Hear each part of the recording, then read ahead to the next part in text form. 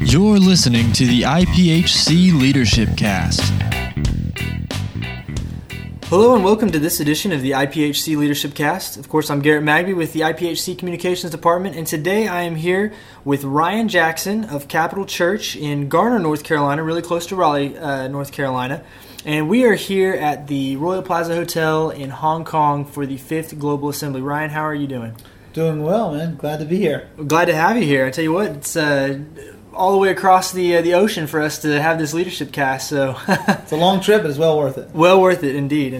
So go ahead and give our listeners, of course, you're the lead pastor, like I mentioned, at Capital Church. Mm-hmm. Go ahead and give our listeners just a little background on you, kind of how you transitioned into this position, where you came from, and your journey there, and then we'll kind of talk from there. Right. Okay. So before coming to the Capitol, I was an associate pastor at Northwood Temple. And spent a lot of years in higher education, and Northwood Temple helped tremendously to sort of propel us in that path, and believed in us and invested in us, and did a lot of stuff to help us. And so we have a great love for Pastor Hedgepeth and for the people of Northwood Temple. And so we served there on staff for several years as associate pastor and missions director. And then after a season of time, the Lord opened a door for us to become senior pastor of the Capital Church. So there we are, and we've been there for about 6 years now. About 6 years now. So and you mentioned earlier 2009 was your official first year. 6 years later, you're still growing and still there. Yeah, still going forward. Right. That's excellent. That's excellent. Well, now let me ask you, in a position of leadership as a lead pastor, I mean, that's one of the kind of the front lines positions, I'd say, in the body of believers, as far as you're leading a flock. You're in charge of a group of people, helping guide them, helping disciple them, helping teach them. What are some of your thoughts on leadership from that point of view, from that vantage point? Yeah, it's a great question, and it's a great honor for me to just speak to all of the pastors and leaders who are listening to this. I think, for me, when I hear a question like that, the first thing that comes to my mind is the importance of vision. And we all hear so much about the necessity and the importance of having a vision, and we often hear, one of our favorite texts as leaders is Proverbs 29:18. Where there is no vision, the people perish. Right. And we often think of that, I think, in terms of a picture or an image of a desirable future. So we think in terms of, we've got where a leader doesn't have a concept or a dream, maybe, or some creative or explosive future goal. Where a leader doesn't have that, the people perish. And as much truth as there might be in that, that actual verse means something very, very different. Because when you read that text, we all normally quote it from the King Jimmy. Right. He and I were buddies. He was my roommate in college. But yeah. So when we quote that, we quote it from the King James, and we typically quote that as where there's no vision, the people perish. But then there's a second half of that verse, and we never quote with it. And the second half of that verse says, "But he that keepeth the law, happy is he." Now, if the first part of the verse means where there is no dream from a visionary leader, right, the people perish. If that's what the first half of that verse means, then the second half of the verse that says, "But, on the other hand, the one that keeps the law, happy is he." If the first part means where there's no dream or where there's no compulsory image of the future, if that's what that means, then the second part makes no sense. Yeah. Because the second part says, "But the one that keeps the law." I mean, that's antithetical to kind of the dream, or this sort of breaking the mold and going outside the lines and having some creative vision of the future. Right. So really, when the Scripture talks about that, the word vision there actually in the Hebrew means revelatory word. Revelatory word. Means revelatory word. And so the concept isn't, if you're a leader, you better get a vision of a building God wants you to construct. Or if you're a leader, you better get a vision of what kind of ministry He wants you to build. Or how many people you need to have in your church. all of those things need to come in terms of planning and strategy and all of that stuff. Mm-hmm. But what this text means is, if you're going to be a leader, you have to have a revelatory word from God. And a revelatory word of what? Well, the second half of the verse tells us. The one that keeps the law. Happy is he. And when we talk about the law we often think of as rules or regulations or whatever, but in this context, the law isn't about rules or regulations or prohibitions. The law is actually a revelation of the character of God. Right. And the one who adheres, in this case, to the character of God, happy or blessed, the same terminology used by Jesus in the Sermon on the Mount, right? Blessed are the meek, blessed are the merciful, blessed are the pure in heart, and so forth. And Jesus is saying that one is happy or blessed or fulfilled whose character, whose life patterns the life of God.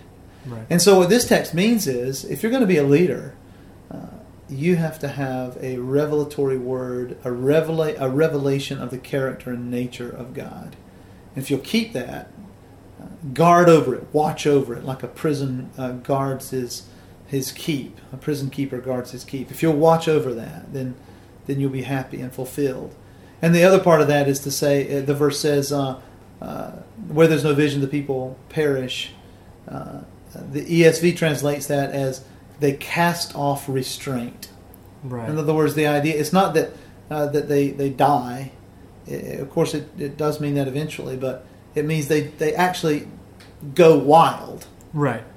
Because there isn't an image before them, a lived out, incarnational presence of God in their midst. So, to answer your question, in terms of leadership for people, leadership it actually really doesn't matter what level of leadership you're talking about.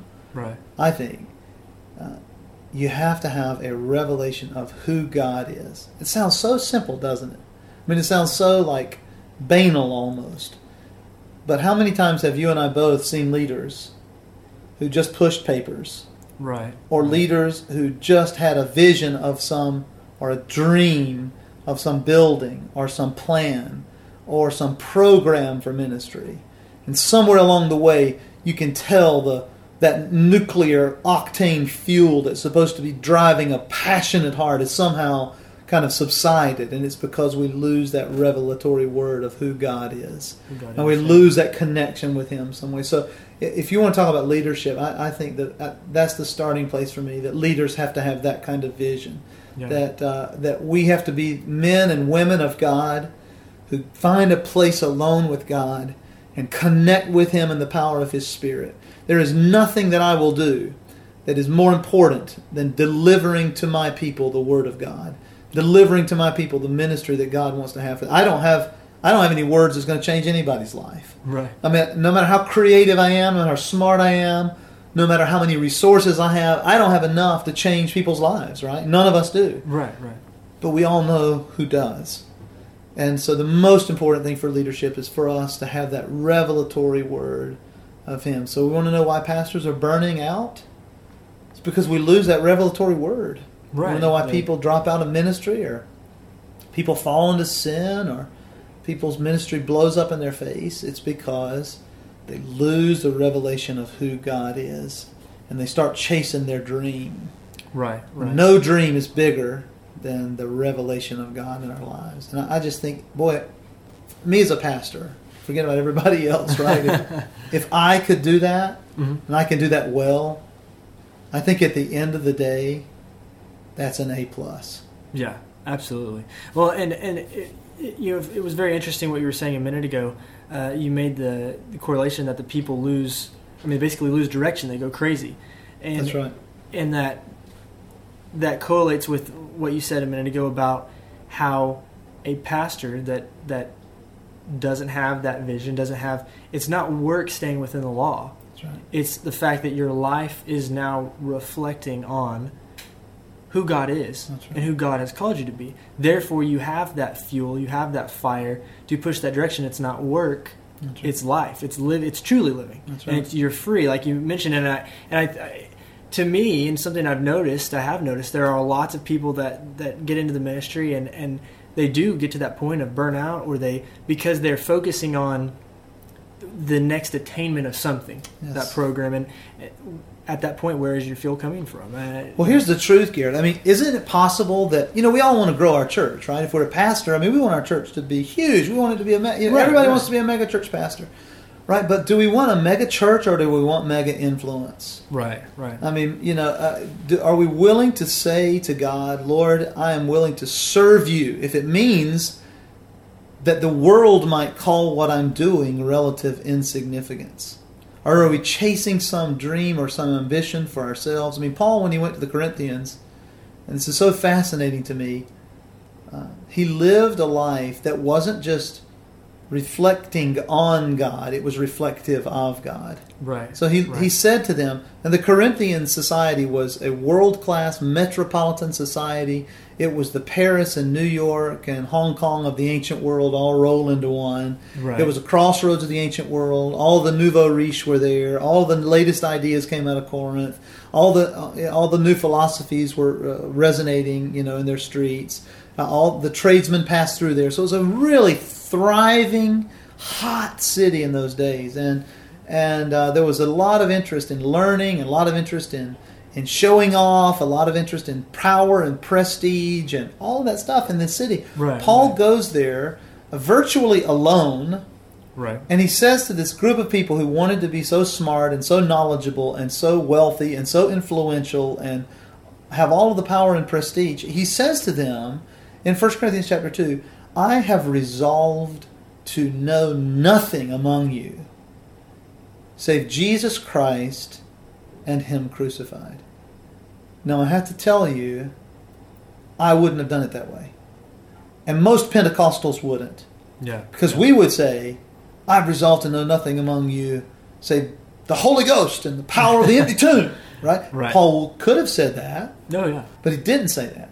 He said, I've resolved to know nothing except the weakness of God, the shame of God, the folly of God. Because, Paul says, the weakness of God is wiser than man's wisdom, and is stronger than man's strength, and the weakness of God is wiser than man. So the foolishness of God is wiser than man. So all of that, Paul says in this statement, I've resolved to know nothing but Jesus Christ and Him crucified. He's willing to go into a situation where nothing mattered to him except living to be the person that God called him to be, maintaining that revelatory word of who God is and who He wanted Paul to be. That's excellent. And Paul, of course, being one of our primary writers in the New Testament, the amount of wisdom from the revelation of God after he went from crucifying Christians and being the exact opposite of what he became, found that same passion, that same fire. That's right. And therefore he was able to go into those situations and literally write to these churches, Corinth, Ephesus, say, hey, look, this is how we need to be living. This is the true path here. God knows what He's doing. We need to get the vision of God and not the vision of ourselves. And what a great model for pastors too, because if we ever needed encouragement, look at the life of Paul. I mean, we love the first letter to the Corinthians, and has that great passage at the end on the resurrection. He does end up talking about that, of course, and we love to talk about Paul's life. But if there's anything that ought to encourage us, is that Paul's, first of all, he didn't realize he was writing Scripture. Right. So he didn't sit down and his face started glowing and his pen started moving automatically on the paper. Read the Bible. Right. So Paul, what are you doing this afternoon? I'm going to go write some Bible. But it's not like that, right? He's going in. He's writing a letter. Right. And he doesn't know that 2,000 years later we're going to be talking about his correspondence. Yeah. And what we don't often think about is that correspondence, in terms of what we know historically about the Corinthian church, was an epic fail. Yeah. Yeah. I mean, you realize that? I mean, he wrote 1 Corinthians, and the situation that was going on in Corinth among the people who were distrusting Paul's leadership got worse, which is why we had to have 2 Corinthians. Yeah.